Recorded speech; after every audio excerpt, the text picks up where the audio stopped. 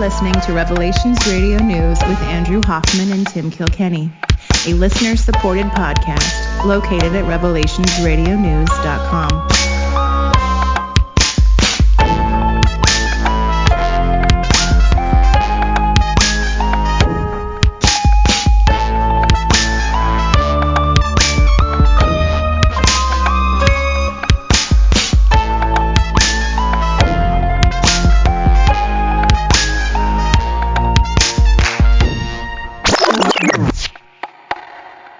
Podcasting to you from a slightly moist Meadowdale, Washington, where I am sitting not with my regular co-host, but with another co-host who is actually a good friend of mine as well, Mr. Tom Bionic. What up, yo? I am here in sunny Tennessee. T for Texas? No. T for Tennessee. Awesome. So there are many people who listen to this show who have listened since the beginning. We started this show in 2011. Can you believe that? That's wild. And we've never missed a single podcast. Never missed a week. That's really amazing. No, I'm just kidding. Totally kidding, dude. We missed entire years, but we've been going for since 2011. So it's been interesting. But anyway, back then when we were doing the podcast, there was another podcast on that was like the Joe Rogan of podcasts, or the one of the bigger podcasts, formative podcasts, at least for the Christian conspiracy realm, which was Future Quake. And Future Quake, of course, was hosted by Dr. Future, and of course, you were Mr. Tom Bionic. Yep, I was there trying to prop him, trying to desperately prop him up. No, totally kidding. Like that's obviously that's a joke, but it sounds funny to say, No, anybody who listened to the podcast got that joke, but not necessarily were you propping him up, but you were along for the ride. Yeah. There was a buggy going downhill at like 90 miles an hour, and I was sitting in the back. Eyes as big as quarters, going, "Where's this going?" Well, first off, I will put that in the show notes. Links to Future Quake website, and all the podcasts are still there. I think a lot of them would probably still hold up. I remember he talked to Alex Jones. He talked to Jesse Ventura. Yep. You guys both spoke to so many different people, and I think that was pretty cool time. Yeah, it's interesting. For me, it was like a very formative, it was like going and getting a master's degree in the way that the world works, in some sense. I don't know quite how to describe it, but alternate reality engineering or something. I don't know what exactly. We were talking a little bit about this just a minute ago, but I'm not somebody who stays necessarily on top of all the latest and greatest in conspiracy theories. Sure. I'm somebody who comes into it because they see truth in something. Like I said, the Ward C. Boston's letter about the USS Liberty incident, or Alex Jones's documentary, which I can't recommend enough, about Dark Secrets at Bohemian Grove, a place that I was invited to at one point and even visited the front doors of, and it was like, this really exists. Whoa. I think that was Dr. Future and I recorded an episode, I think, so I went to go visit some friends, and I was telling them, like, hey, this really exists. And they only lived like 20 minutes down the road. And so finally I convinced them to drive down there and see it. And it was like during the festival, and we got stopped by the Sonoma County sheriffs at the door, and some dude wearing a weird purple jumpsuit with an owl on the chest. And I was like, whoa, okay. all theoretical till you're laying your eyes on it.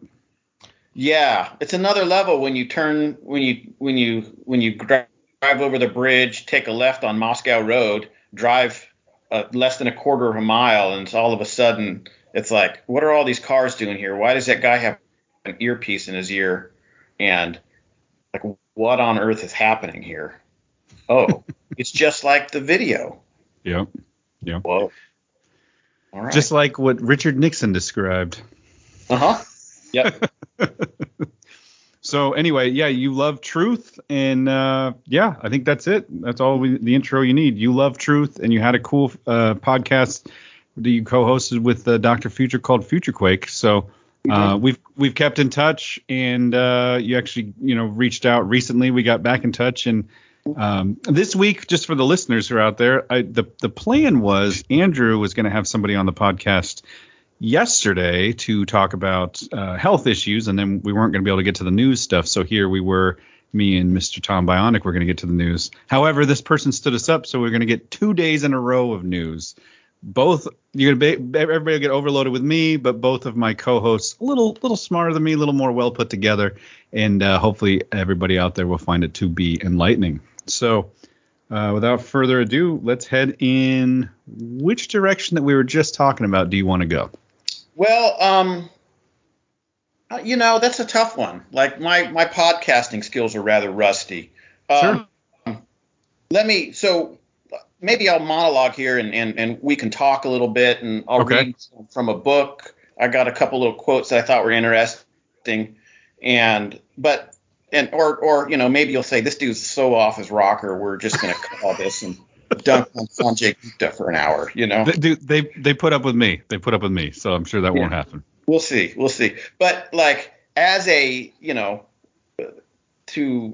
as a frame of reference, the person who's speaking to you and coming through the speakers there, dear listener, sees himself primarily as a Christian and a son of God, and views the world through the grid of a somewhat classical Christian framework, albeit, interspersed with the matrix of kind of conspiracy stuff and what's going on. And it, like watching all this stuff, I've noticed that we've kind of become so tribalized, and like we're young against old, liberals versus conservatives, fractionated identities against other fraction identities. And like COVID has continued this and accelerated, and it's just totally atomized it. The church that I go to, I don't know that many people there. We switched and have been going there for 6 months, and then COVID happened, and we stopped. People stopped going for a while, and all of that has just made people just totally tribalized and atomized. And I've noticed that like people need to be reminded that like Matthew 5:44, it's like in the Sermon on the Mount, it's placed in a place, so it's like the kind of the main point. It's like, we're kind of wrapping this all up here for this part. I say unto you, love your enemies, bless them that curse you, do good to them that hate you, and pray for them which despitefully use you and persecute you. It wasn't that recently, but there was this guy. So I work at a place where I'm able to interact with people who are having hard times, and this guy, he was this homosexual man. He was telling me the story of how good his life was. He had a great job. He had a great relationship with his partner and all of this stuff. And then his addiction to meth just totally destroyed him. And I was listening to him, and I said, we're talking. And I said, man, that sounds really, really horrible. And he says, are you judging me? How dare you judge me? And he gets totally indignant. I said, dude, I'm totally judging you. Of course I'm judging you. That doesn't mean I don't care about you at a deeply, deeply human level. And I want nothing but the best for you. Mm. And like when you combine those two, when you combine Matthew 44, the first thing is like, well, does that mean we need to be like a doormat? It's like, no, we can disagree with the people next to us, but we can still love them, and we can still pray for those who despitefully use us and persecute us. And I think that that's something that's just really missing from our society at large, Sure. Largely because we haven't seen it, and it's not a muscle that we work out much. It's in weightlifting, if you don't use it, you lose it, and it's not a muscle that we use a lot. The old love your neighbor muscles. Yeah. Love your enemy's muscle. Yeah. While I was preparing for this podcast, I was reading this book, Jesus, Friend to Terrorists. It's my favorite. Of course. One of my favorite books. Who sent that to you? What? Who sent that book to you? I think I bought it. This copy. But maybe did you send me the original copy? I think so. I sent you that years and years ago. I bought you a copy of that book. So you still got it. Well, no, this is about the 150th copy. Okay. I give it away all the time. Yeah. But it is a pretty darn good book. And I was looking at it, and so the background of the book is the author is he's kind of like speaking past, as you know, he's speaking past the normal people that are kind of in front of him in church pews, trying to speak directly to terrorists. Hence the name, Jesus, Friend to Terrorists. And he writes this: I do not hold it against you, my terrorist friends, that you do not entrust your life to God or to his messenger Jesus. I realize that it may be difficult for you to believe in a supernatural being. The story is told of a Chinese gentleman who sat in his home quietly sipping his tea. A knock came at the door. It was the police. You are sentenced to 20 lashes. Quick, bare yourself and stretch out to receive them. He did so, and the police left. Then he returned to the table to finish his tea. He knew he lived under a dictatorship where this was a common occurrence. The next day, as he sat at the breakfast table, again someone knocked at the door. Again, it was the police. You are sentenced to 20 lashes. Without uttering a word, he bared himself and received them. On the third day, the ritual was repeated. On the fourth day, again, there was a knock at the door as he drank his tea. Baring himself, he called, "Enter." Instead of the police, beloved friends walked in. Have you also come to beat me?" he asked. Unable to believe that people could come to his house with good intentions. So many have lied to us and led us astray that we have come to the point where we can't even believe God. Our total capacity to believe has been thwarted. God does not complain. He is not the one who has not believed. We no longer believe in the stranger who knocks at our door. Nazi terrorists were lied to by Hitler, who had promised a 1,000-year Aryan empire. Communist leaders promised an earthly paradise, another lie. So many comrades of the terrorists proved to be agents of the secret police infiltrated into their ranks. Even parents, children, and spouses proved to be denouncers. For terrorists, it is simply difficult to believe unknown persons. No wonder they cannot believe God. And then he goes on here in another chapter and says, man needs a very few basic things to be fully satisfied: food, clothing, housing, health, some possibility of intellectual preoccupations, little pleasures, and a sexual partner. Yet there have been millionaires with access to all these things who committed suicide. The cause, deep depression. What depressed them, since they had everything a person could need or desire? The soul that inhabits the earthly body. On the other hand, when I was in jail with men in prison for their convictions, I saw them sing though they were beaten, hungry and trembling with cold, separated from all they loved, with no books.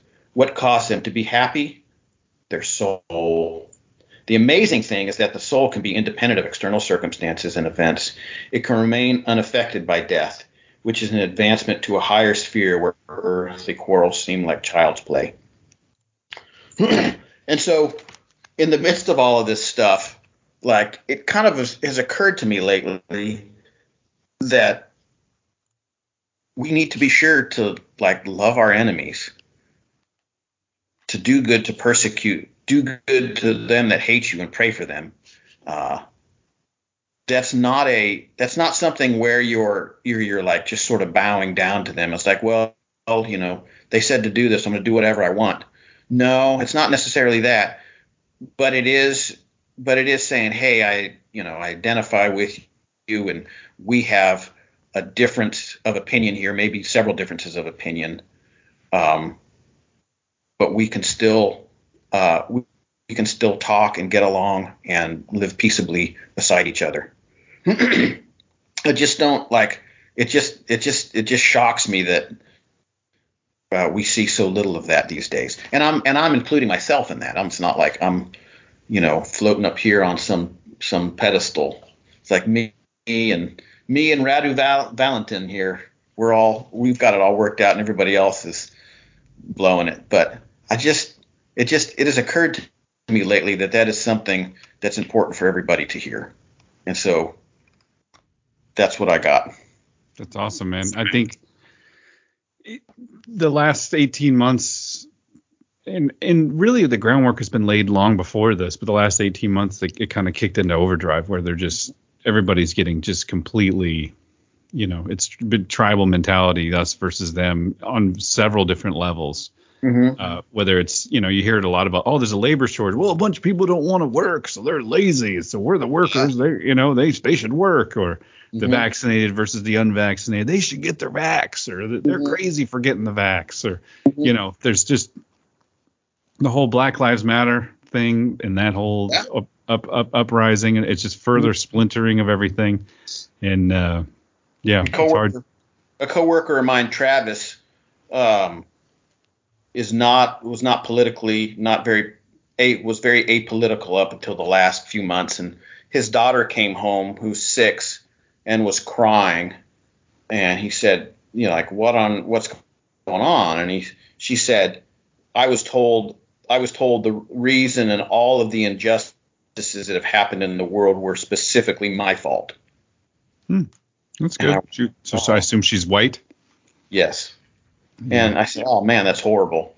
And he says, yeah, I know. Like, I don't even know where this comes from. And Travis is a great guy. He's very, very working class, blue collar, super hardworking guy. And so we talked a good bit. And but it's this radical tribalism that is just crazy. And I think that the antidote is, as hard as it is, man, just like go to that person and see, like, hey, we totally disagree here. That doesn't mean I don't care about you deeply as a person.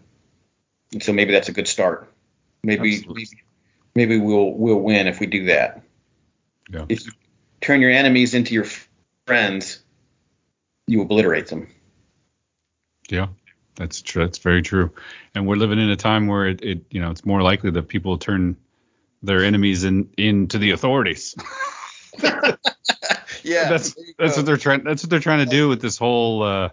You hear they're going to classify the parent teacher conferences, the people coming to those as terrorists because they're terrorizing the conferences. Yeah. I read that. I thought that they're trying to get the FBI to turn to. I mean, they're like, not only have they bred this and kind of brought it out in the open, but they're actually trying to encourage more of it. Yes. Yeah. Which is maybe who knows? Maybe there's an episode or two, or maybe I'll start writing and putting some of this in action, where it's like, hey, you win when you're rejected for Jesus' name and you love your enemies, and this is how you do it. I don't have any answers. I've just hit the wall, so that's all I got. Good podcast, done. I don't have any more after that, but maybe I'll sit down and think about that and put pen to paper or something. I don't know. We'll see. Well, it definitely wouldn't hurt anybody, and the funny thing about when you love other people, it actually helps you as well. It's not a reason to do it, but it, in the end, it ends up helping you probably even more, really, because you're kind of putting your money where your mouth is, so to speak. So. Yep.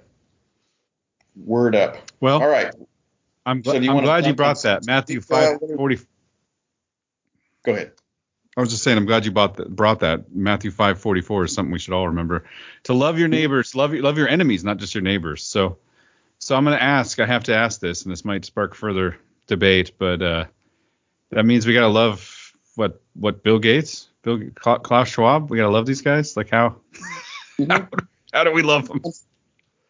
Unfortunately, yes. However, I don't know how that works out, right? Because they're fairly clear about the sort of our mass destruction, right? Right. But from a kind of a heavenly view, if you will, an elevated spiritual view. I mean, unless it turns out to be like they're actually like divine beings incarnate, and they're just wearing like some sort of weird It's like they reach back and it's like there's a zipper in their back neck. They pull it over. It's like, oh, it turns out you're Azazel. It's like, oh, shoot. No wonder. From the time I got in the room with you, it smelled fire and brimstone. From the guy who didn't want to get too conspiratorial, straight to zippers in the back, and then it's a demon underneath. Yeah, man. Yeah. That's awesome. There I go. You know who might have a zipper in the back? Sanjay Gupta. Oh boy. There we go. I have thoughts. I wanted to hear what you wanted to say about, because you brought up Sanjay. I said, save it for the podcast. Let's get going. Oh my gosh, I can't. This whole story to me is just so emblematic. Well, let me actually. I'm like, hey, go ahead and talk. No, I'm gonna jump in. This is how I run the podcast. I apologize, but let me at least jump in here and say. So for those who don't know, on Joe Rogan 2 days ago, Alex Berenson was on. Yeah. Alex Berenson is the former New York disgraced, in quotes, New York Times reporter who is writing the truth about what's going on with all these vaccines and how ineffective they are and all these side effects that are happening. He's getting kicked off of Twitter. He's getting censored. Mm-hmm. So I hear about him being on Joe Rogan from, I believe it was my wife. Me and a friend were talking, and my wife was like, yeah, I was listening to that too. Alex was on Joe Rogan. I was like, what? And I didn't miss this. And then my friend said, yeah, and then they had some other terrible guy on today that was just like complete opposite of that. And I was like, who is this? So I quick, look it up. And I said, oh man, this was a Spotify play. Mm-hmm. Spotify said, yeah, sure, bring on this Alex Berenson guy. But then you're going to have Sanjay Gupta on the following day. And it seems like Sanjay Gupta's crew is the one who called Joe about being on the show. And so, yeah, go ahead. Where were you going to head? Well, to me, it's so fascinating to see this whole thing. And it's great that you bring up the aspect of Alex Berenson. CNN, so as we all know, Joe Rogan is probably, by audience count, probably the most influential interviewer in history. Yeah.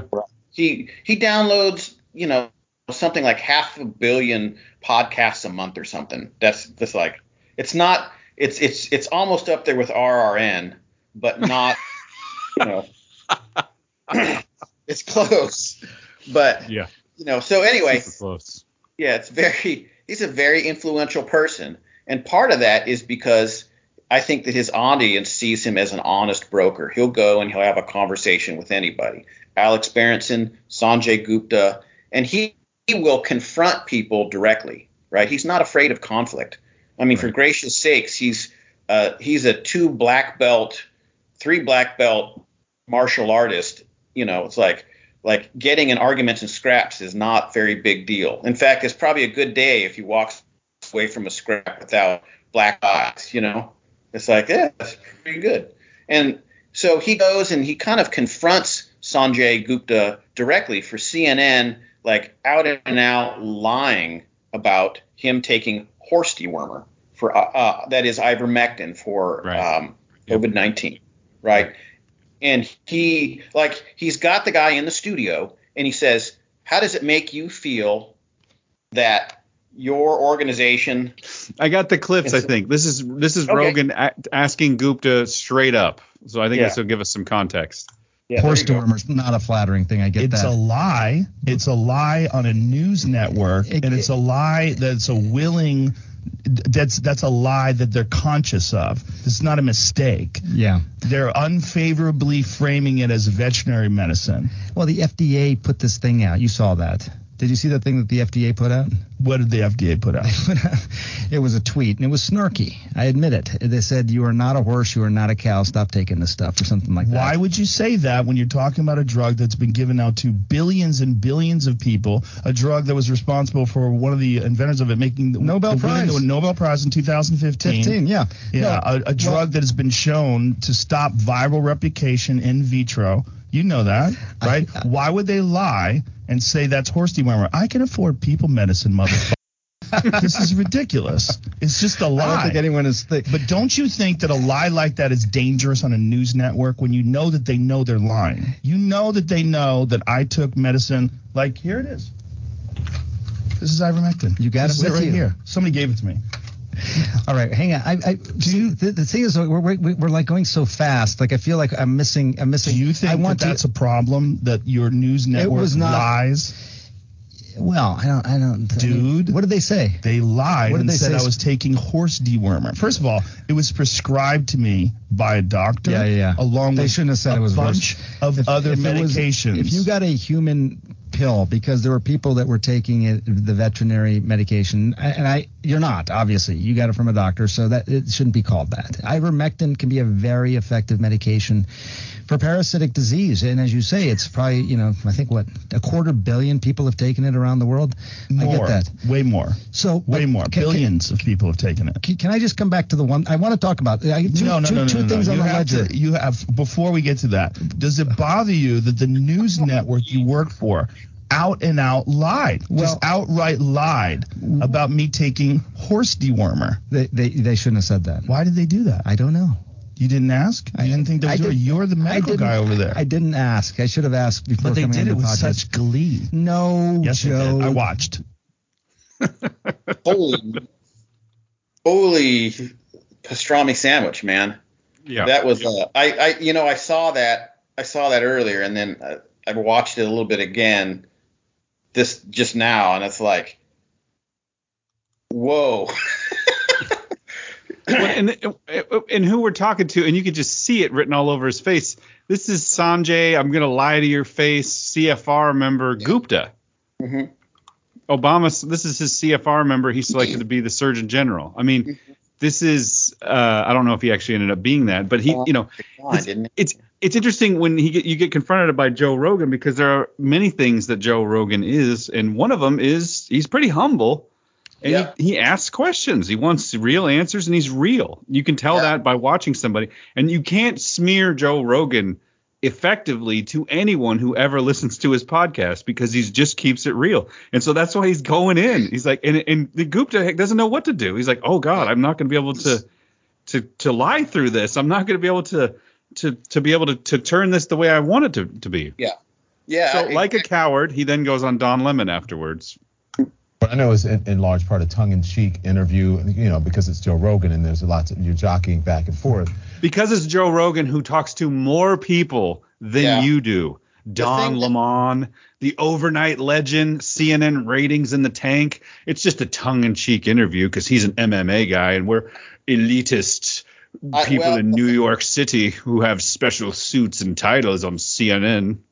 Exactly. And that's the thing that sort of struck me, right? So Sanjay Gupta is a neuroscientist, I believe. I think that's his neurosurgeon. Neurosurgeon. That's his academic background, and he's on CNN, and like this major. He's a member of the CFR. Member of the CFR. Well, you don't have to. That's not necessarily a credential of being intelligent, but like he's put forward as this person who is the penultimate. He's a doctor. You have to listen. Yeah. He's a neuroscientist. He is so smart. Just listen to him. When they say it's not brain surgery, this is literally the brain surgeon. Yeah. And he's getting dunked on by a guy who barely graduated high school. Amen. Yeah, absolutely. Just absolutely obliterated. Well, and you played the clip. It's just like, whoa. Let's hear his response on Don Lemon again. But I know it's in large part a tongue-in-cheek interview, because it's Joe Rogan and there's lots of you're jockeying back and forth.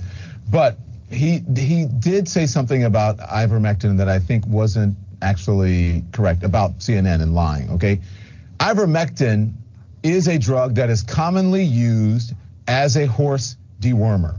So it is not a lie to say that the drug is used as a horse dewormer.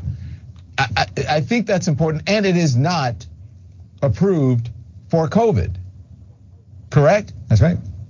That's correct. It is not approved for COVID, and You're right. I mean, the FDA even put out a statement saying, basically reminding people, it was a strange sort of message from the FDA, but that said, you're not a horse, you're not a cow, stop taking this stuff, is essentially what they said, referring to ivermectin.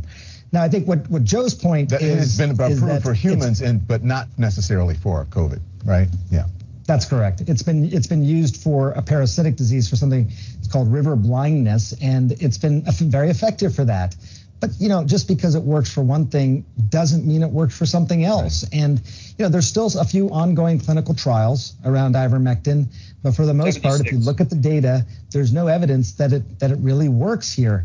When Joe got sick, he took ivermectin. He also took monoclonal antibodies, which is, an infusion of these antibodies. So he took both those things. It's very likely it was the monoclonal antibodies that made him feel better so quickly. The guy comes on the show, gets dunked on, and then does damage control as soon as he gets back to Fox News. Yeah, or CNN. I'm sorry. It gets back to CNN. Same. Yeah, they're all pretty much the same. One's a little redder, one's a little bluer. Yeah. I think that it really juxtaposes kind of all of the things that we've experienced collectively as sort of Westerners here. You've got the penultimate in, hey, this guy is the person you listen to. This is the expert, and you listen to him.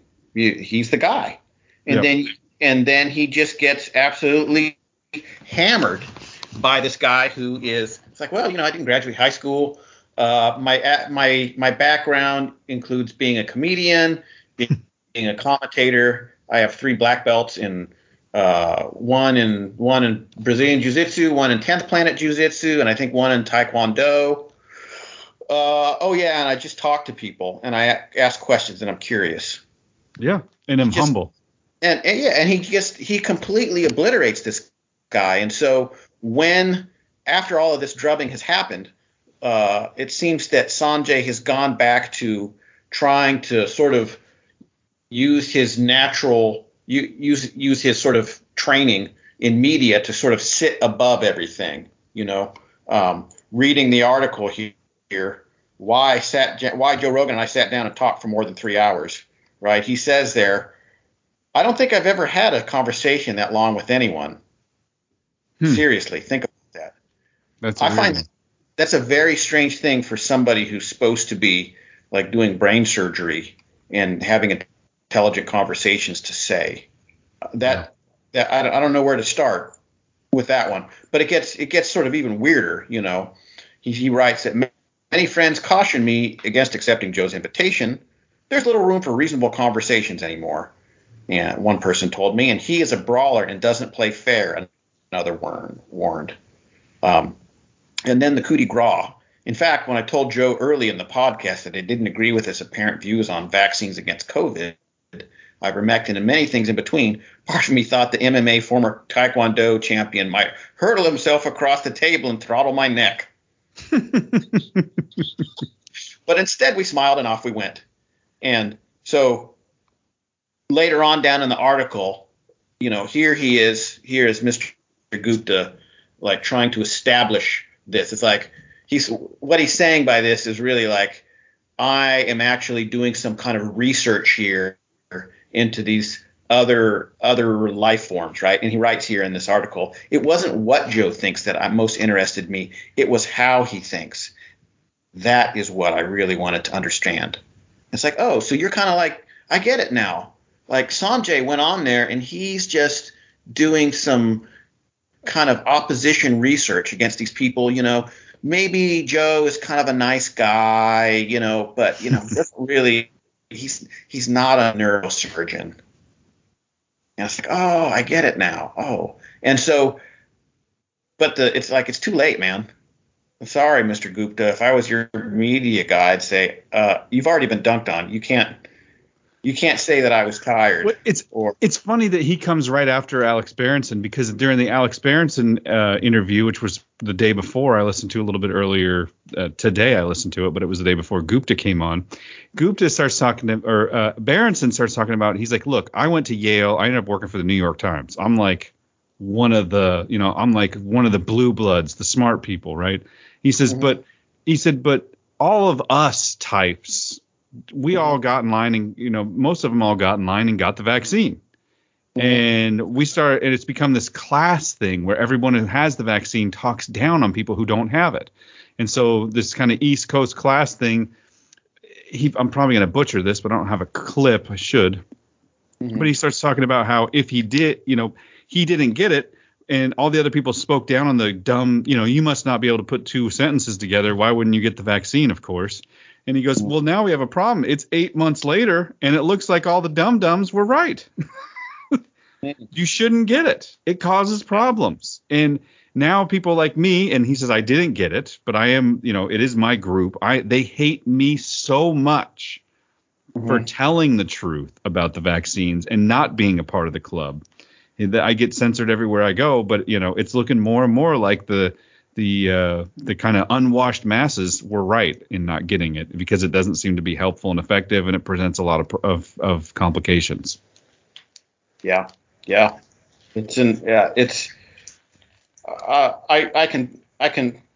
have a lot of anecdotal evidence that I don't know that I can share that would say that the vaccine is useless in terms of infection rates. Sure. Well, it's not anecdotal. It's actually hard evidence, but you can't share because your position at work and things like that. So no, I get it. Yeah, but what I can say, utterly based on our population size, I can say firmly, utterly useless for that group, utterly useless. And so the other thing that's interesting is if you go around and ask people, like, okay, and you say like, okay, like, so I'm unvaccinated. Why exactly should I get vaccinated? Because, dude, you don't know. I don't. Safe and effective, bro. Safe and effective. What? Okay, so what danger? Me being unvaccinated, what danger does that pose to vaccinated people, to the public? Do you want to kill grandma? I don't know. She's gets kind of. Bro, and do you want to? So you're so selfish that you're just gonna kill the elderly by becoming a super spreader? Some of them, yeah. I mean, you're not playing the game, man. I gotta get my numbers up at least to Cuomo's level. Oh my gosh. And that's part of the sick part of the whole thing is they've convinced people it's all for the greater good. I was privy to a conversation on the street the other day, right here in the communist utopia of Seattle. And I was in the suburbs in the beautiful seaside town of Edmonds, where I actually used to live. And we're at an outdoor seafood market, and we were just grabbing some lunch. And this guy, I'm like, just within earshot of these two dudes talking, and they're probably late 50s. And the one turns to the other and he goes, "Huh, the vaccine, huh? Why'd you get it?" I guess I'm just shocked. I'm surprised. And the other guy turns to him. He's like, "What?" He goes, "I mean, why'd you even get it? I guess it just surprises me." And the guy says, "Well, it's for the greater good, man." And he goes, "Yeah, okay, yeah." And he just kind of stood there and he said, "But do you know how it works and all that?" And the guy says, "Well, yeah, I think it's the wave of the future." And the skeptical guy says, Yeah, I think it's one thing we've learned. It's definitely the wave of the future." And then dead silence for 30 seconds, and they completely changed the subject. Huh. But it stuck with me that the guy's first response was for the greater good. And I've actually heard someone, come up to me and say, "Hey, I got it, and I wanted to let you know, Tim. It's kind of weird because I became like the guy who was like, hey, nobody get it. All right, if you guys want to talk about it, you can talk about it with me. I'll be the weirdo, but like nobody get it. Mm-hmm. So this guy, I got it, Tim, but I want to let you know I did it for the good of humanity. And so it's weird that you brought up Richard Warmbrand and Jesus Friend of Terrorists at the beginning of this episode, because we can almost tie that back together. And it's almost like trying to talk to the vaccinated instead of the terrorists and just say, listen, I know that you thought you were doing something for the greater good. Instead of you think that blowing yourself up is for the greater good, you thought that blowing your immune system up was for the greater good. I don't know. It's not. It wasn't. It doesn't help. And all it's done is really forced you to turn against me because I don't want to inject something in my body, which is on its face crazy. Yeah. So I guess we slowly stair step there because it was okay to like bash out the windows of a car that had a Trump sticker there for a while up here in Seattle. But now we're all the way down to like, you won't take this poison like we all did. We bit the bullet. We took one, Bill Maher, he said it on his show. I took one for the team. But then they asked me to get a booster. And I'm like, no, I'm not getting a booster. Yeah, I don't taking another one for the team. Yeah, I'm not taking another one for the team. So I want to talk to the vaccinated, like kind of like like Richard Warmbrand talks past the terrorists, or talks past the Christian right or the victims, and goes right to the terrorists and says, hey, I understand. I understand that you're mad. I understand why. I understand why you did it. But we're not in a better place now that you did that. And it doesn't mean that I have to. Yeah, that's good. That's good. It's very curious to me. Part of the reason I asked the question earlier, like, how precisely does me not taking the vaccine pose a danger to the public? Nobody. I've asked this of health professionals, and nobody can give me a good answer. And so that, at minimum, means that if there is a good answer out there, it has not been adequately explained, even to health professionals. And what I think we would both probably agree to is actually what it means is that there isn't a good answer. Absolutely. No, there isn't. And so what's sort of scary is that nobody can. It requires some kind of dumb guy from Middle Tennessee with too much time on his hands to kind of pose that question. Some retard in the Northwest who still lives here, even though everyone hates him. Yeah. I came across this Twitter string, and I just wanted to read it to you just off the cuff. This is from a lady named Martha Bueno. But this is right in line with what we're talking about here. I get why you're angry. You were told to stay home. You were told to do the right thing. You got the jab. You wore the mask. You missed the birthdays and holidays. You missed the hugs, the fresh air, the traveling, and hanging out with your friends. You didn't get to see Grandma that one last time. You didn't get to hold her hand. You didn't get to comfort her in her final moments. But it was for the best. You can't get sick. You can't risk giving someone the disease. You were the good one. You did everything right. And now you're sick. You still got it. Now you're the person you hated. You're the one who was selfish. You're the one who got others sick. Of course, you didn't know you were sick, and you didn't do it on purpose. They lied to you. They made you waste 2 years of your life, 2 years that you'll never get back. And for what? You still got it, and no one said you wouldn't get it. Okay, they did say that. They said if you get the jab, you can't infect others, until that was proven false. Then they told you it makes symptoms lessen, and you won't go to the hospital if you get it. That's a lie, too. But you won't die if you get it. And that's also a lie. Now the real question is, what is it going to take for you to realize that the people who lie for a living with no consequences for their lies aren't going to stop lying to you? They lied about the lab leak. They lied about not knowing where it came from. They lied about the severity. They lied about the vaccine. They lied about everything. But this time, they'll tell the truth. I get why you're angry. Now, what are you going to do about it? Unfortunately, the answer to that question for many people is blame the unvaccinated. Yeah. Yeah. Well, and that gets back to so then what do you do? And the answer is you try to love them in spite of that. Yeah. Well, there you go. They come at you and you say, "Hey, man, we have a serious disagreement, but that doesn't mean I don't care about you deeply as a human being." Oof, that's the good stuff right there. That's the good stuff. Yeah, man, for sure. Mm-hmm. Did you hear about? I won't play the clip or anything, and a lot of people have been kind of talking about it. But Dave Chappelle on Netflix. Have you heard about this whole thing? I guess like he did something that was not.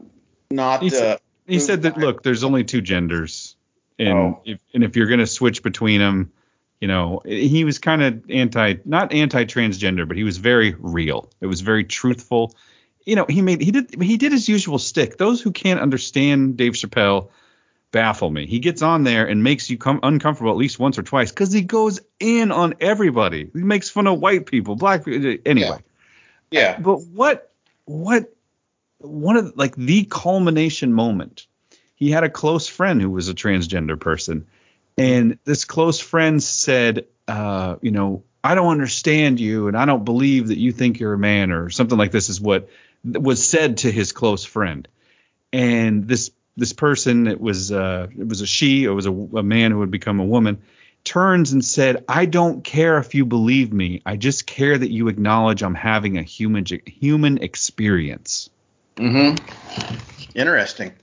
Yeah. And that was kind of the culmination of the piece. And he held no punches and kind of kept it. But it's interesting to get back to what you're saying, that you care for people as a human being. You care for them, love them. And it's like if you're having the transmorphia situation where you're feeling like you're a man, if you're a woman, and even if you go through with the surgery and stuff, but you're having a human experience and you need other people to love you. And that's one thing we've definitely learned, right? Is like, hey, guess what? Locking yourself in your house for 20 months and staring at your cell phone and the TV, streaming Netflix, getting Uber Eats, and then socializing with all your friends on Instagram is not a great way to stay in touch. No, it's really not. And I'm just persuaded that all of this is coming back to kind of what we keep saying. It's like love your enemies, do good to those who abuse you. You know, Jesus' answer in the face of all the enemies and abuse was to be obedient to the Father. Yeah. And that's you know, that's how you win. You know, there are lots of people that I run across and maybe they don't smell that good, and I try to help them. And sometimes they're pretty difficult to help, man. And sometimes they get on my last nerve. So there's homeless people not in Seattle, is what you're telling me?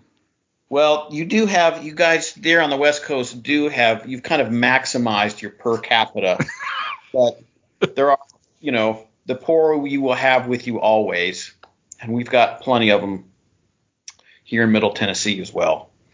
And that's the thing, like society hasn't kind of grappled with the idea. So it's not a lot of people know this, but it's illegal to draft somebody into the military with an IQ of lower than 87. Okay. It's 87, right? And because if the average has been moving up over time, and so it might be higher now, but I think it started at 82, it's now 87, and that's because you can't do anything. You can't do anything in the military that won't cause more havoc, right? Like, and that's really saying something, because in the military, the lowest job is to either peel potatoes or, hey, I need you to take this machine gun and run up that hill. And maybe you won't. Somebody is going to get there and not absorb bullets, hopefully. And so like pretty simple jobs. And that, based on my basic math, that's about 10 to 15% of the population and it's 49.5 million people, I think it was. I didn't know I was going to be talking about this. Otherwise, I would have actually spent 5 minutes to do the math and look up the precise things. But I came up with like 49.5 million people in the United States. And the number of people who live completely destitute in the United States is something like 50 million. And so, so now there you go. I can see you looking it up. I can hear you looking it up. The clicks. Suddenly you're going very silent, like, I'm going to dunk on Tom Bionic. Shaboom, sucker. No. IQ with 100 is defined as average, and aptitude and one standard deviation is 15 points. A normal distribution for IQ measured to allow. All perspective arm. They don't take the bottom 10%, so that would be what, like 81, if you're saying that. Yeah. Oh yeah, here it is. The number of persons originally enlisted or inducted to serve on active duty in any armed force during any fiscal year whose score on the Armed Forces Qualification Test is at or above the 10th percentile below the 31st percentile may not exceed 20% of the total number of persons enlisted or inducted. What in the world? Last thing. Translating from percentiles to IQ, the law implies that an IQ below 81, which is the 10th percentile, is disqualifying and dictates that a person with an IQ between 81 and 93 cannot compromise more than 20% of all the enlistees. That's interesting. I didn't know that. Well, and so just missed it. Whew, got in my skin of my teeth. Whew, thank goodness when I got to the boat, they said, all right, Tim, what we want you to do is put on this float coat, this giant green helmet. We want you to go over there and stand in a safe place outside the line. And then when we tell you to, you need to run up with this F-18. It's got going full blast and hook to this hook. And I want you to check the hook to make sure it's secure. And then put your thumb in the air and run out. That sounds like a good idea. I actually miss those days, man. That is a rush that I've never experienced before or since. But I've got some friends. I've got some friends who worked at a very, very high level in special forces. Oh, that's not me. And they said, I'm too dumb for that. And they said, both of them, all of them have said, dude, the biggest rush in the world for me was being on that helicopter with no lights on, flying somewhere we weren't supposed to be, and dropping out of the airplane and kicking a door open, because you don't know what's on the other side of that door. You got a pretty good idea. They've been watched by a drone. They've been all that sort of stuff, but you just never know. And it makes all the other problems, the fight you had with your wife, all the other stuff, just sort of go away. And I went, I bet it does. But you don't need to be smart necessarily to do that. Yeah. Well, and the other side is what do you do at night when the doubts come? And they didn't have a good answer for that, which is probably why they work for me. Well, at night I would basically go collapse into my rack and wonder, what did I do all day launching airplanes off of a flight deck, and where were they going and what were they doing? And someday I should wake up from this nightmare and stop drinking and find Jesus. Oh, no, never mind. Good job. High five. Yeah, even the broken clock gets it right twice a day. Yep. Well, there you go. I got an article here. I'll read it. All right. National divorce is expensive, but it's worth every penny. The national divorce discussion prepares the ground for crucial thinking about what comes next in America as the country grows even more divided, bitter, and angry. For the last several years, I've been among the handful of commentators, along with my good friends Michael Malice, Jesse Kelly, and Michael Anton, talking about the possibility or desirability of a national divorce, the political separation of red and blue America, or to get more specific and inflammatory, the breakup or dissolution of the United States. This week, my friend Carl Markowitz has written a typically thoughtful piece on the subject of the New York Post and concludes that as much as many people long for some kind of separation that would solve the real problems of America's current disunion, it's not a solution that's currently feasible. As with any breakup or divorce, even if we had popular consensus for a national divorce in principle, there are all kinds of details and massive, very thorny ones, like who gets which territories, populations, and industries or nuclear weapon caches. That could cause tumultuous and potentially violent negotiations. All these points of contention are very real and shouldn't have been dismissed out of hand. They're not going anywhere. The seriousness of these issues and their daunting solutions are meant to prove that a breakup of the United States will always be an impossibility. But that's not right. The national divorce or some other more tragic and chaotic outcome won't be impossible forever. Despite heaping dollops of patriotic propaganda, which admittedly is essential to maintenance of the citizens' faith in the regime, one day the United States will end. History teaches us that the regimes, like all human creations, rise and fall, and a world bestriding empires fall harder, faster, and more surely than that. Admitting this is a possibility isn't as accurate as understanding it is a certainty. Yes, the timeline is hazing, but it's coming. As one approaches the crisis and contempt between Americans builds beyond what is currently imaginable, those thorny points of contention heretofore enough to reduce the national divorce to a laugh line become real objects of debate and deliberate thought. There is a price, for example, at which the hard work of pulling oil from the ground in a place where it is so prohibitively expensive. Even discussing it seems foolish. However, when circumstances change, maybe global supply wanes and prices rise dramatically, areas believed to be too costly for drilling suddenly become feasible. It's interesting that those strongest objections to national divorce today seem to be based, admittedly legitimately, worry about those horrific split-up scenarios rather than make a principled Lincoln-esque argument about the insolubility of the Union. Of course, appeals to the boomer patriotism still exists, but I'm not sure if that kind of thing gets very many people going anywhere or going anymore. As that generation recedes from its long reign over the nation's political and cultural life, to be replaced by a more combative cohort weaned on civilization exhaustion and a sense of impending collapse, we'll see even less. I think this is a lot about where we are, what time it is, and how nearly all of us who follow political and social life here in the United States have a kind of understanding that there's no way back from the state of our disunion. While there might be small valves like a presidential or congressional election to temporarily alleviate some of the pressure and sense of impending conflict, the issues on which we disagree are too profound and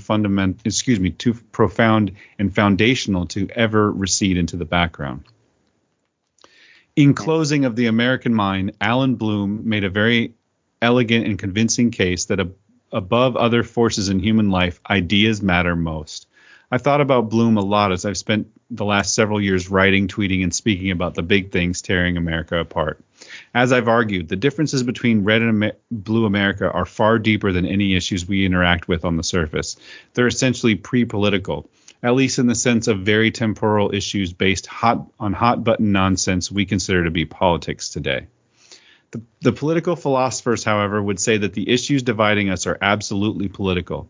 In the original and most elemental sense, we have in America today what are essentially two competing, radically different, and mutually exclusive conceptions of good, justice, and the proper role of the state in its interactions with the citizens.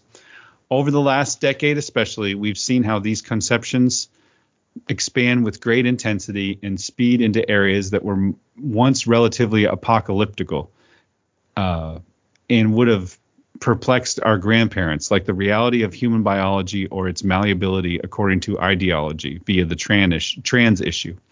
As time goes on, even more of reality itself will become a battleground. If we disagree on these big things, which necessarily manifests in every political issue, large and small, what strong force could possibly reunite us? Or, to ask a question that's perhaps more pertinent, maybe not today or tomorrow, but soon, what force can keep us from coming apart? The most perceptive observers of America have known that this was always a perilous position for large, multi-ethnic, ideological, constitutional state. As time goes on and the ideology on which the legitimacy of the state rests necessarily changes or becomes contentious between large segments of the population, what's left around which the great majority of citizens can rally? not ethnicity or religion. These are two strong identity conceptions that have the power to unite people in smaller, less diverse states. Not patriotism emerging from a reverence for the nation's history and heroic founding story either. The left has worked with great zeal to undermine all these things because it wants to unite Americans under nothing but its own ideology.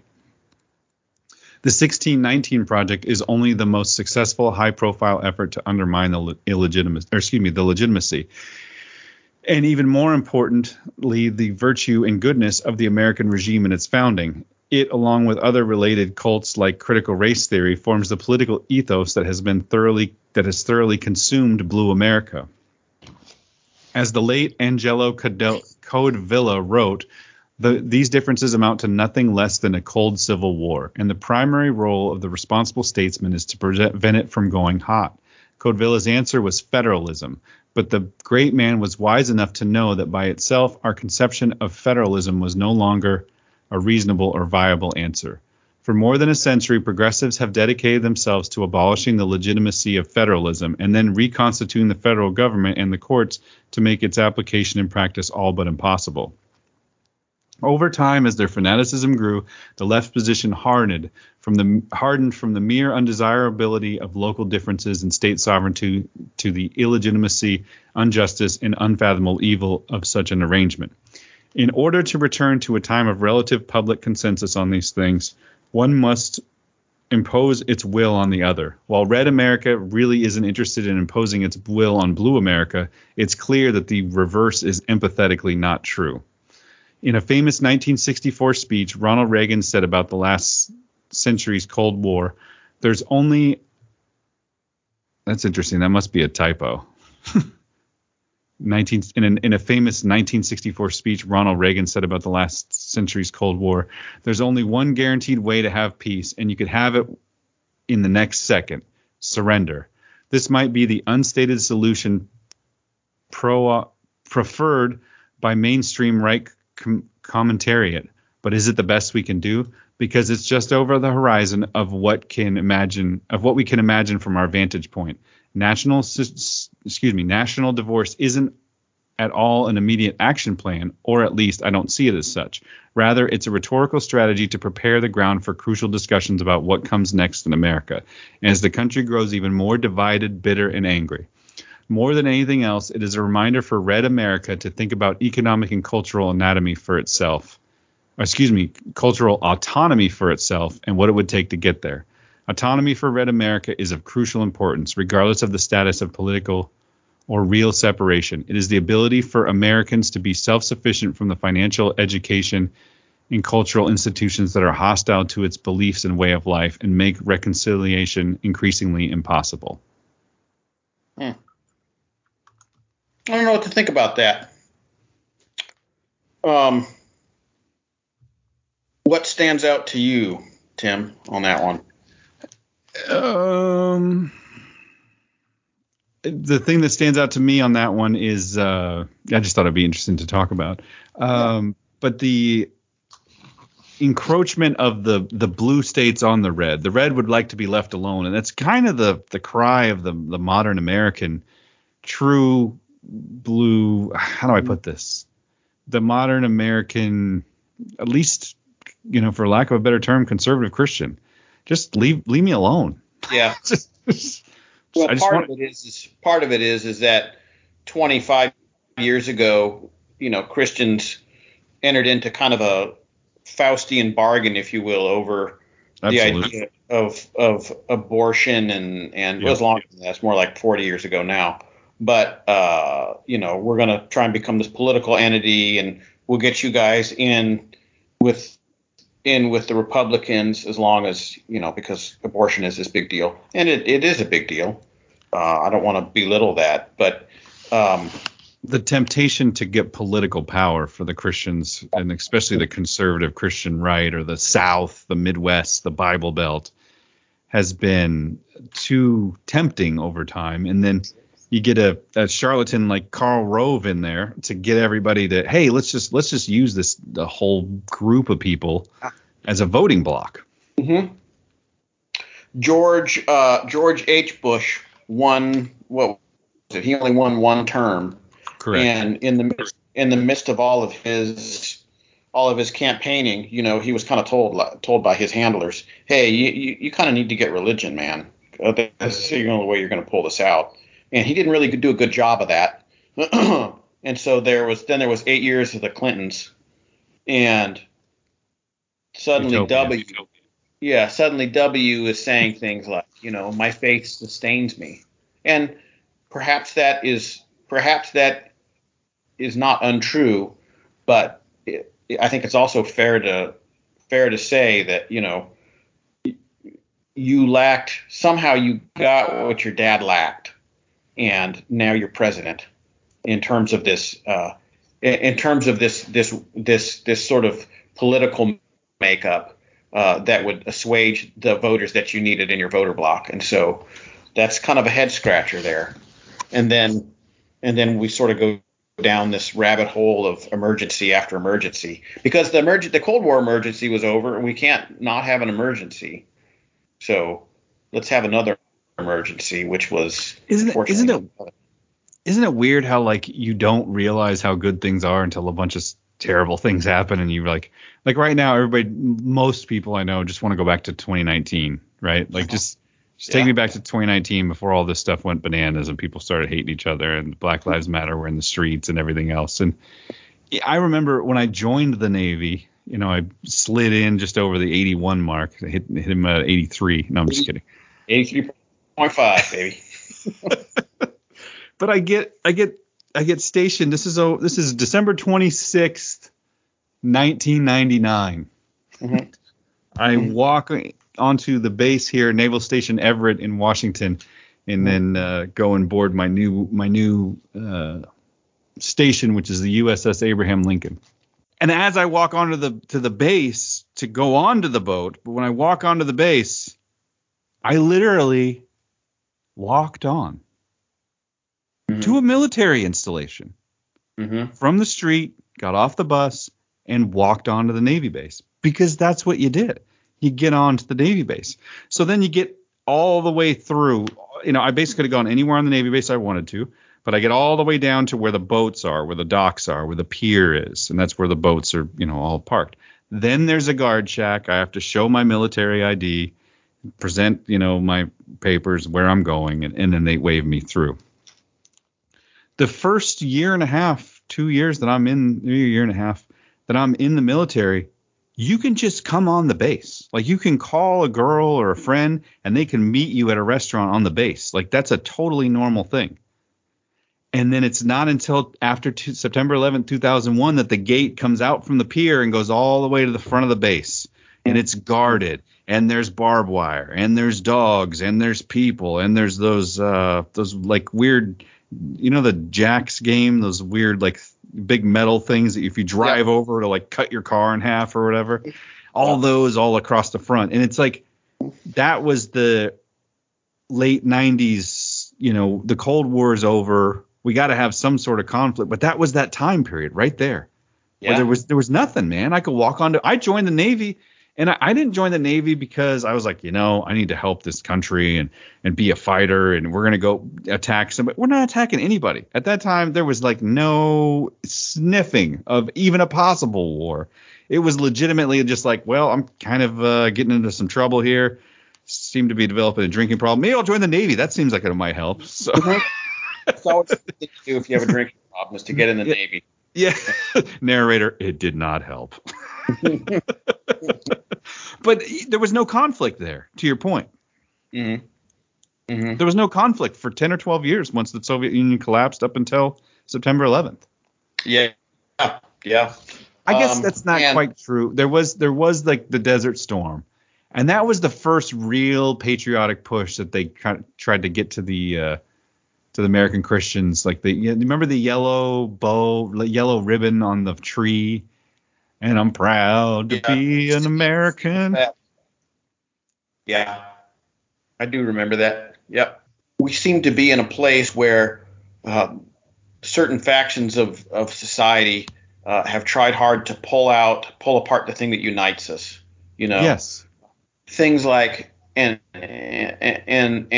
you don't even hear the things that our society is built on, the good ideas. You don't even hear them mentioned.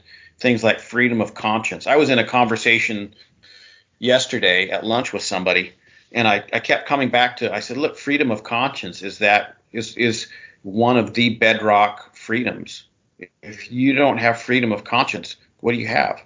And they had never even heard that phrase. They didn't know what I was talking about.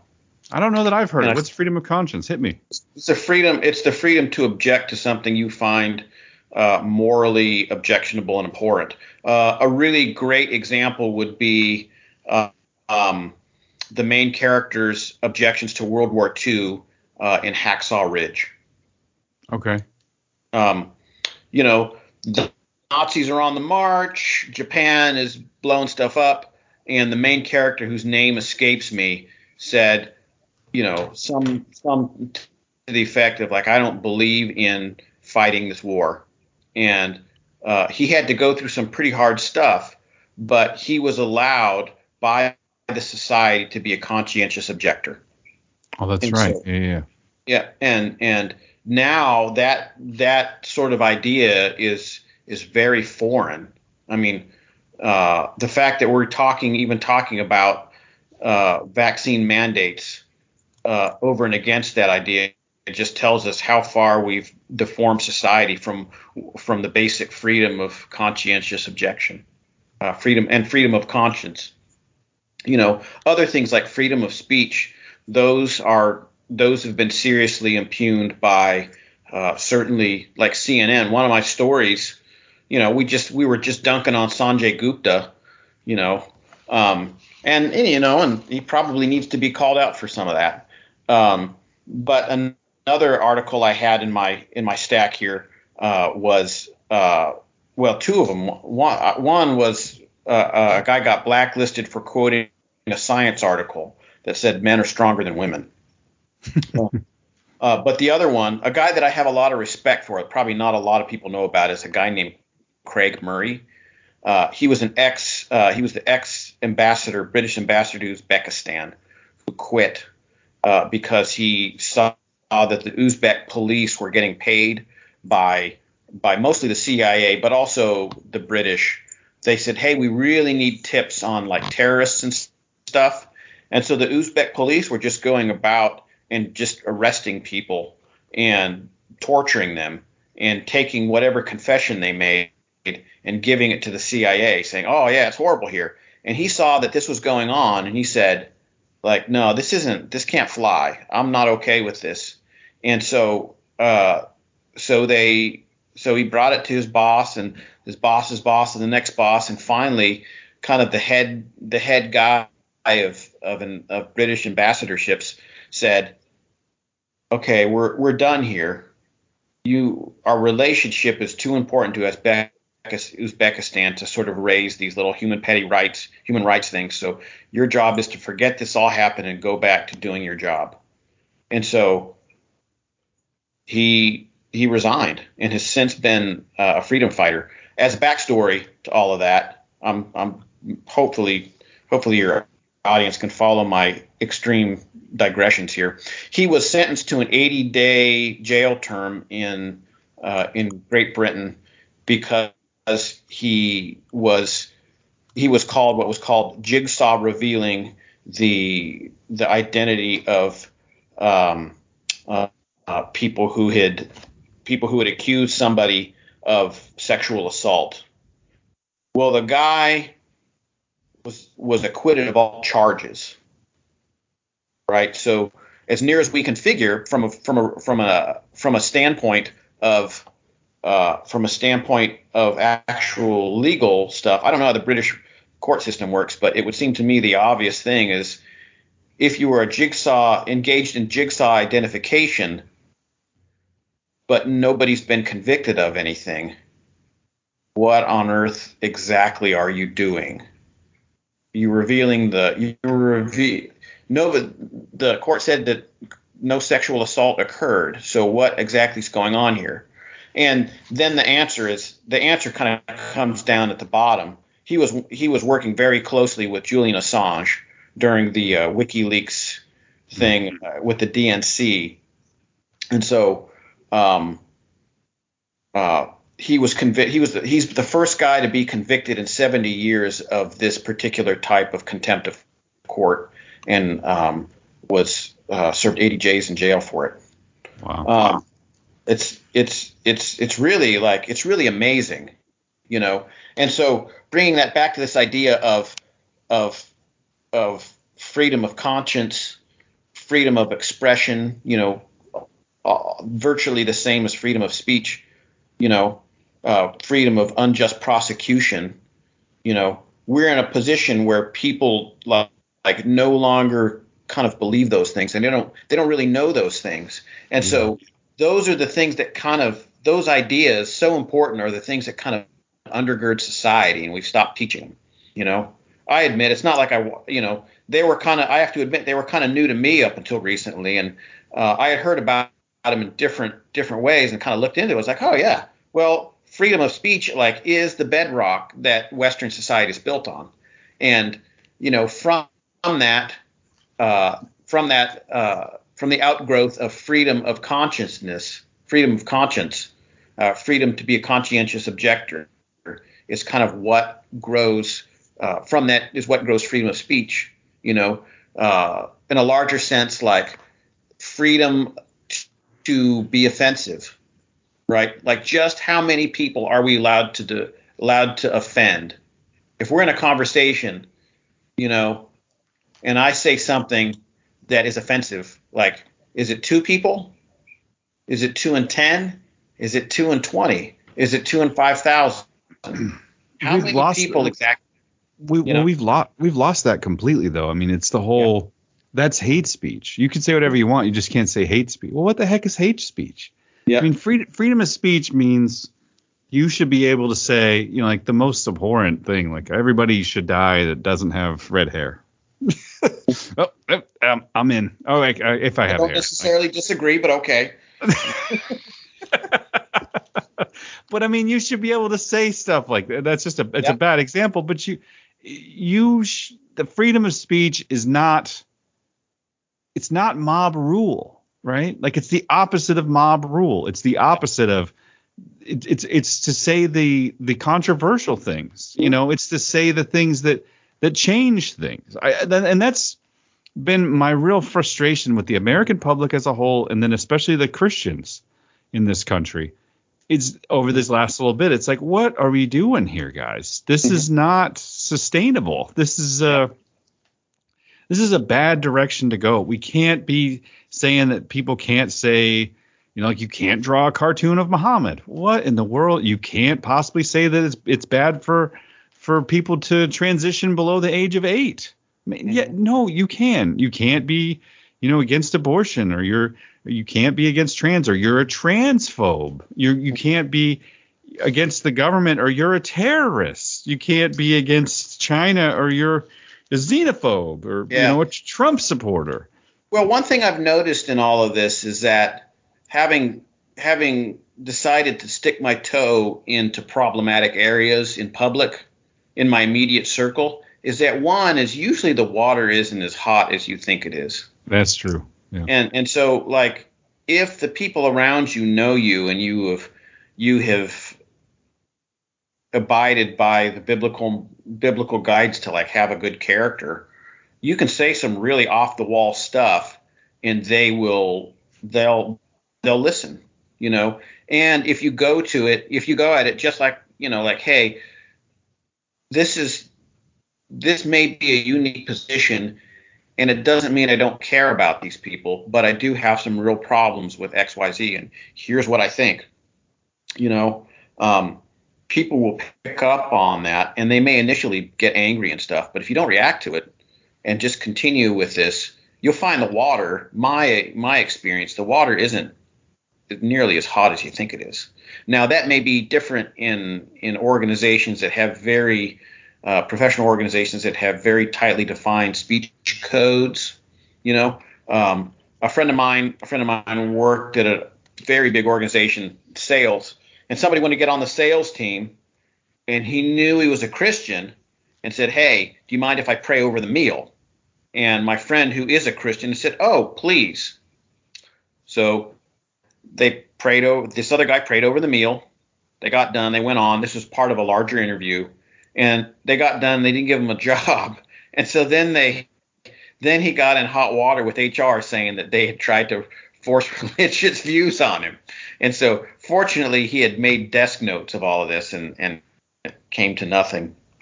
And so wow. I'm sort of undercutting my own point here. But generally I have found, one, like people, like the water usually isn't as hot as you think it is, just sort of, you may want to be a little careful, right? But it's not like if you just say like, gosh, I really feel differently, and then say, well, Mike or Tim, like, tell me what you think, and you say what you think. Most of the time, other people are probably thinking similar thoughts. Right. They're just, they're scared. And if you couch it that way, oftentimes, like I said, the water isn't as hot. The other thing I've noticed is that the news cycle is so short. People usually forget like what the heck they're talking about after 72 hours. So if you have a weird conversation with somebody and then you just sort of leave it, 72 hours later, they're mad at the people that aren't on their team. Yeah. If they're Republican, it's the dang people in blue, and if it's the Democrats, it's those dang people in red. Let's go smash a Trump supporter's car with my gigantic Volvo or something. I don't know. And it may be a Volvo. It might be.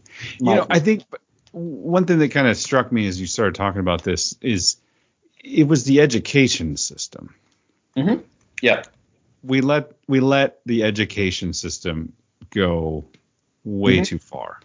Yeah. And now I got a buddy texting me pictures of his 9-year-old's school book, and it's asking about it's literally this year a book. How do you feel? What did you know about Black Lives Matter before you read this book? Well, how do you feel about the movement now? What can you do to help? Mm-hmm. And right there in the school. And I think so. It was over 10 years ago, 20 years ago that this all slowly started. Like, so my age class, and I think we're roughly the same age. I was born in 1980. So I feel like we were some of the last people to be taught. Like, I remember specifically in 7th grade, Mrs. Austin was her name. But I was in a civics class. Yeah. Like you learned about government, like how it works. Yeah. I had one as a senior in high school that was real good. Yeah. But I don't think they teach civics anymore, right? They don't teach civics anymore. They don't teach like basic personal finance anymore. There's no more wood shop.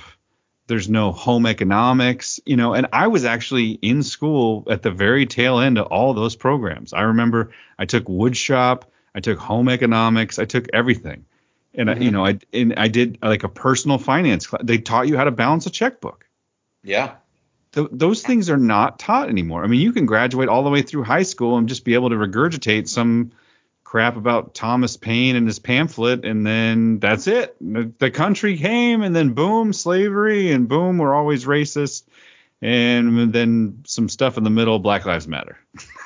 Like, yeah, we've lost our own history, and it's put Andrew and I, especially in this podcast, in such an awkward position, because when this podcast first started, we were like, hey.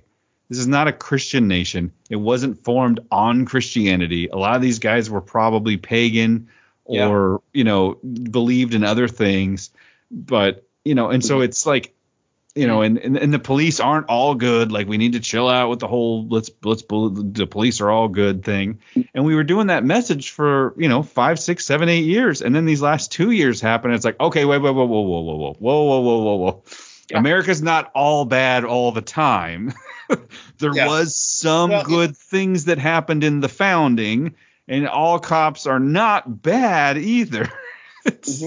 Well, so it bears repeating that the number of people that were pulled out of abject poverty today is something like 180,000 people. It bears repeating that the number of people that were connected to the power grid for the first time ever is something like 140,000 people. It bears repeating that the people who have clean water for the first time in their lives is something like 200,000 people. And that's been going on every day for the last 20 years, largely because of the fall of in my opinion, largely because of the fall of communism, and the UN saying, like, hey, we're going to use capitalist mechanisms to try and bring these basic subsistence things to the most impoverished. Like that should probably be a headline in the New York Times like every single day. Right. They should put that right at the top. And so the subtext, we were talking about freedom of conscience and freedom of expression and freedom of speech earlier. The subtext of all of that is the Imago Dei. Now, it is true, as near as I can tell, that many of the founding fathers were deists. Right. Some were outright pagans, Thomas Paine, Benjamin Franklin, perhaps, but they would mostly be classified today as deists. However, they were heavily influenced. Besides John Locke and Thomas Hobbes, they were heavily influenced by the idea of Genesis 1, that man was made in God's image. And so from that, if you take that and extrapolate that out to every human being, then suddenly you realize that, hey, maybe this person sitting across from me, whether he knows it or not, has a spark of divinity in him, and therefore maybe I shouldn't just kill him. Everybody has value, and we all have God-given rights. Mm-hmm. And it was a group of people who founded this country, who left England and were like, we don't want to worship the way you want us to worship. We're not going to go along with the religion you want us to have. And then went to face like not certain death, but like a good chance of death, to hop on a boat and go across the country and go to a land that they had never been to before, because there was freedom and opportunity. And what is this country founded on? That's the genetics of the people who came here, is the people who said, hey, I want to go see if I can find this place where there's a little bit more religious freedom. Mm-hmm. And then the British came and said, we want to tax some of your tea. And then they lost it and started killing people. So, yep. which was a far cry from where we are today, where we have such an encroachment upon us. I mean, they taxed a little bit of tea, and that was it. We at this point have people saying, okay, you and you can go to work. You're essential. You and you are not essential. In this whole town over here, you guys lock down. Yeah. Nobody leaves their house. Yes, it's very bizarre. I know. It's very bizarre. But it's a whole country of people who just wanted freedom. And it wasn't to worship God, to read the Bible. It was just to be able to do all of those things. If you want to be a deist, you can be a deist. If you want to worship Jesus, you can worship Jesus. You want to be a Mohammedan, you can worship Muhammad. Whatever it is that you're doing, that's fine. And what it did was it created an atmosphere in this country. And Chris White talked about this in a more recent podcast he did, which is this is probably the only time in human history, or at least one of the longest running times in human history, where Christianity was allowed to just kind of do its deal, just kind of do its thing. And it was left alone. Yeah. And what we ended up with was a country that continued to thrive and have freedom and have, caring for the individual and caring about rights. And, and through all those things, through the capitalistic system and the kind of innovative things that come along with freedom, it became a worldwide powerhouse. And now we're coming to an end, unfortunately, is what it looks like. And I think there's a case to be made that, I don't know if I believe it, but certainly we're definitely being pushed in that direction. Well, I'm looking at this stupid map still from this article we just read, and you are in almost all red state. There's looks like 1, 2, 3 blue counties. Mm-hmm. I am in an almost all red state except for 7 blue counties that have all of the population in it. From here, it feels like we're on the way down. Maybe that's just the feeling here in Seattle or here in the Northwest. But I think you could make a case that the downfall starts when they start to remove not just God, but personal freedoms. Mm-hmm. Yeah, that's a very important inflection point. No doubt. However, I have hope. Good. Share some of that hope with us. Dern Spurgno Pugno, I believe, is the Latin, and like I'm horrible with it. I need my older son here who speaks very good Latin at 15. But I believe it means with my last breath, I will hope. No, it's dumb spirit Spero. Well, there you go. You've already said it better than I have. Yeah. No, that's as long as I'm alive, I have hope. Yep. And that's it, man. I look back. I'll give more concretized ideas of hope. Pop quiz. What one book was more responsible for the destruction of the Soviet Union than any other? I don't know. A book Tolstoy wrote. No, he was kind of before the Soviet Union. But he was Russian, so you were in the same ballpark. Gulag Archipelago. Exactly. And yes. in the middle of that book, Alexander Solzhenitsyn writes. He says he's lying in his bed, and he says it occurs to him. He's listening, and he hears a guy just getting waylaid down the hallway, just getting beaten up with rubber truncheons, I think. And he says it occurs to him that the line between good and evil runs down the human heart. And at different points in the book, he points out that there were people who would come to these gulags, and they'd say, like, look, the guards, who were called trustees. And so what they would do is they would take these guys who were more vicious. They weren't actually employees. They were more vicious in internees, and then give them certain rights as long as they enforced the system on the rest of the people. And he said that these people occasionally people would come in, and it was usually Christians, although not exclusively so, but it was usually Christians that would come in, and they would say, this trustee would say, look, here's a confession for all the crimes and sins that you've done against our great motherland here, and you need to sign this. And they said, I'm not going to sign that crap. It's not true. And sometimes, perhaps even often, they played with their lives. So don't get me wrong, it was a serious thing to say that. But if they didn't, and they stayed in the camp, and they stuck to their guns of truth, like nobody could touch them, and the trustees were scared of them. Yeah. And blowing that up, like Alexander Solzhenitsyn took that, and he said, there's something about that. And so rather than say, like, hey, like, I have Hitler and Stalin to blame for this, he said, like, what did I do? And he came up with the idea that I'm just not going to lie anymore. I'm not going to lie about stuff anymore.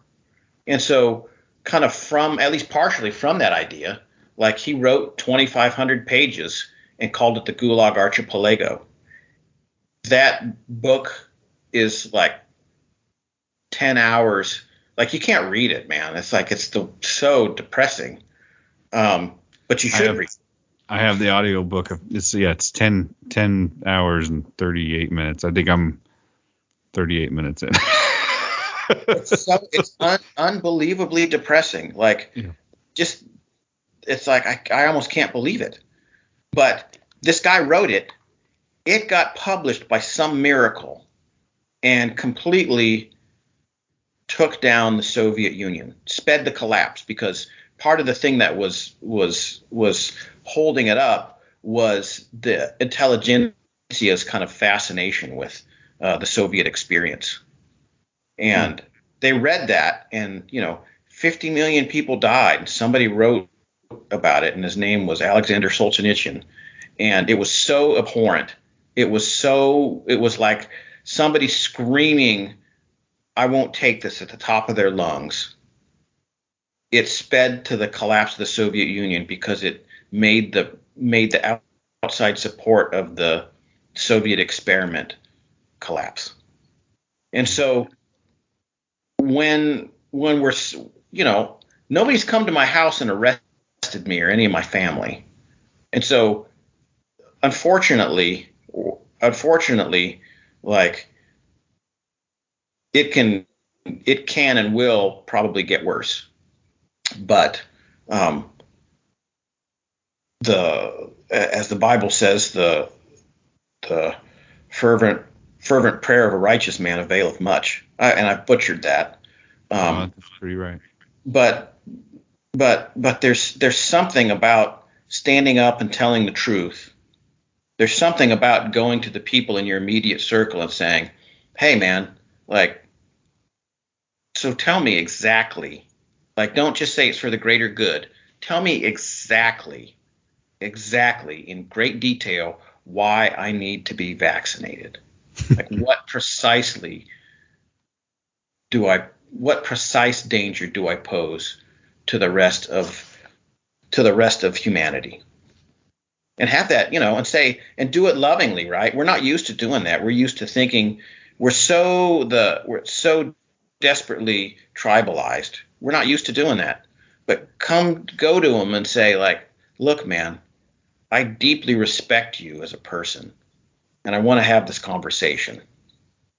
So tell me, what precise thing, what's the problem here?" And it could be over a range of issues. Like, why is it that you hate me as a person? What is it precisely that is difficult about our area here? And have the hard conversation in love and see what happens. And I think that a lot of people will be surprised, I don't know where I was going with all that, but it sounds good. It absolutely does sound good. Yeah. And it motivates us to encounter people in our day-to-day lives face to face and on their level, and not just avoidance. And I play the game, I play all these social games. I make sure that I don't say anything if I'm not supposed to, or I might offend somebody, and kind of tread lightly, like, oh, this might be COVID related. So, I don't know if I want to talk to these people about this. So, but maybe just standing up and just saying the truth loudly more often is going to be what maybe brings people together, but doing it in love. I think that's the hard part. I think I'm better. I'm pretty good at standing up and saying I think this is the truth, and just letting people hate me. Like, I'm cool with that. But I think the hard part for me is doing it in love and with an open heart that invites further conversation. Yeah. Well, and the other thing to know is that, like, you don't get good at something unless you start doing it. I did some calculations, right? And so I've been doing Brazilian Jiu-Jitsu. I think I've told you that for, 6 months now. And I am like, once you start doing it, so the first thing that happens is you go into the Jiu-Jitsu studio, and you realize very quickly that I'm 220, and I used to be a power lifter, so I'm relatively strong still. Like, you go into the gym in the 120-pound brown belt with, like, the Justin Bieber kind of comb over thing is going to obliterate you. and like, you can't even, like, what just happened here? I should be able to grab this guy by his ankles and, like, Hulk smash him, like, over and over and over, and just toss him aside, And it's like, no, actually, that doesn't happen, man. Like, you go and you for those who aren't familiar with Jiu-Jitsu, Brazilian Jiu-Jitsu, like, it's ground-based fighting. Punches and kicks are not allowed, but putting arms in stress positions, choking somebody unconscious is allowed. The idea is you tap your partner when you've had enough, or you're in a position where your arm is going to get broken. And you come at this person, you're like, I'm going to crush this guy because I weigh 100 pounds more than he is and I'm stronger. And somehow he winds up with his hand in your collar and throws you over his back and pins you down to the ground and twists your arm in a way that it's not supposed to go. And you just go like, how did this happen? What the heck happened? What happened here? And so you're like, surely this can't happen again. And so then you do it again, and then it happens again in a completely different fashion. But the end result is you like twisted in a pretzel, laying on the ground, huffing and puffing while this guy isn't even barely breathing hard. And so I think that any skill, especially a skill of like speaking the truth in love to your neighbor, is something that you just practice. Start small. Speak the truth in love to your spouse.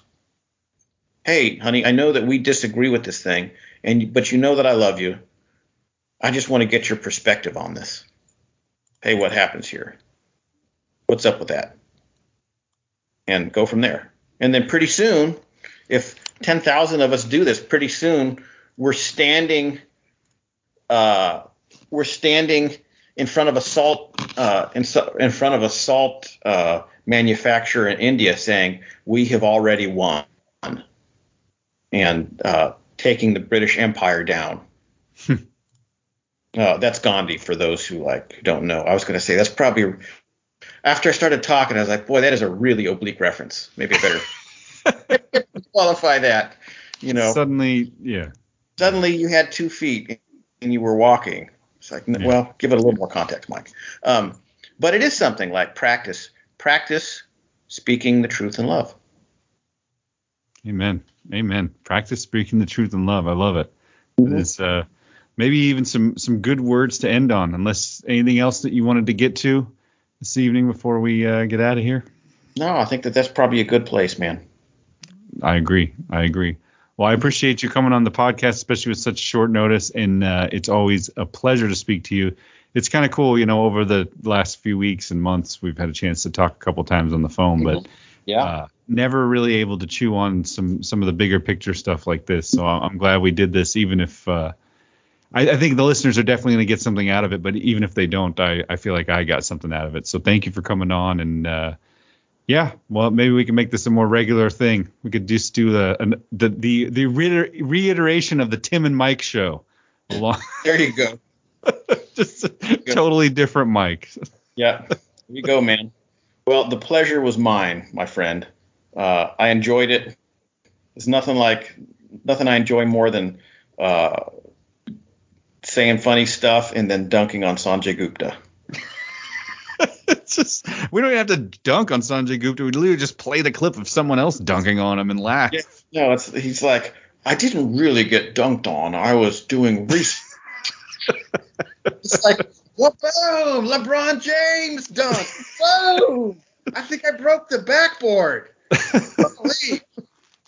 Well, hey, I want to extend something out to you too. We could always have a guest writer on the show. So if you ever write up some piece that you want, we're actually putting something that our listener wrote up on the website here pretty quick. If you ever write anything or come up with an essay you want to put out there, send it over and we may read it on air or may put it on our website. So. Well, it's interesting. I have at Mrs. Bionic's kind of constant urging, I've been kicking around the idea of doing a podcast, and I would entreat both you and Andrew, Mr. Hoffman, to pray about it, but it would be something to just to kind of encourage those people in the vein that perhaps some of the things that I said tonight might be a little encouraging. Look, things may be hard, you may be isolated, maybe you are somebody at your church that you're on the fringes and you understand this stuff, but you're not verbally as quick as you'd like. And everybody's saying like, well, hey, you need to get vaccinated. Or God forbid, you're in Australia and the Australian government has told your minister, like, look, this guy can't come to church because he's not vaccinated. And he's really struggling with it and you're struggling with it. But you for whatever reason, perhaps it's not your fault, like you can't get vaccinated or you don't want to get vaccinated. And, they're saying, well, you can't be part of the body of Christ when it comes to worship. And maybe folks like that need a little encouragement. And so I've been kind of kicking that idea around. That's a worthy idea to kick around, my friend. If you need any help with that, or just some other clown to get on and speak with when you're talking like that, I'm more than happy to help. But I appreciate that. For now, we'll just leave it there. Thanks again for coming on. I will link the show in the show notes. Future Quake was a wonderful podcast, 300 episodes of all kinds of crazy stuff. Mm-hmm. Dr. Future and Tom Bionic were kind of formidable in my kind of coming into all this stuff. So I encourage everybody to check it out. And without further ado, I guess we'll talk to you guys next week. A copy of this podcast, as well as links to each story covered, are available at revelationsradionews.com. To contact Andrew and Tim or to support Revelations Radio News, please visit revelationsradionews.com and click on the Contact tab or Support tab. Please check out the other podcasts at revelationsradionetwork.com, and thank you for your support of this podcast. Don't you say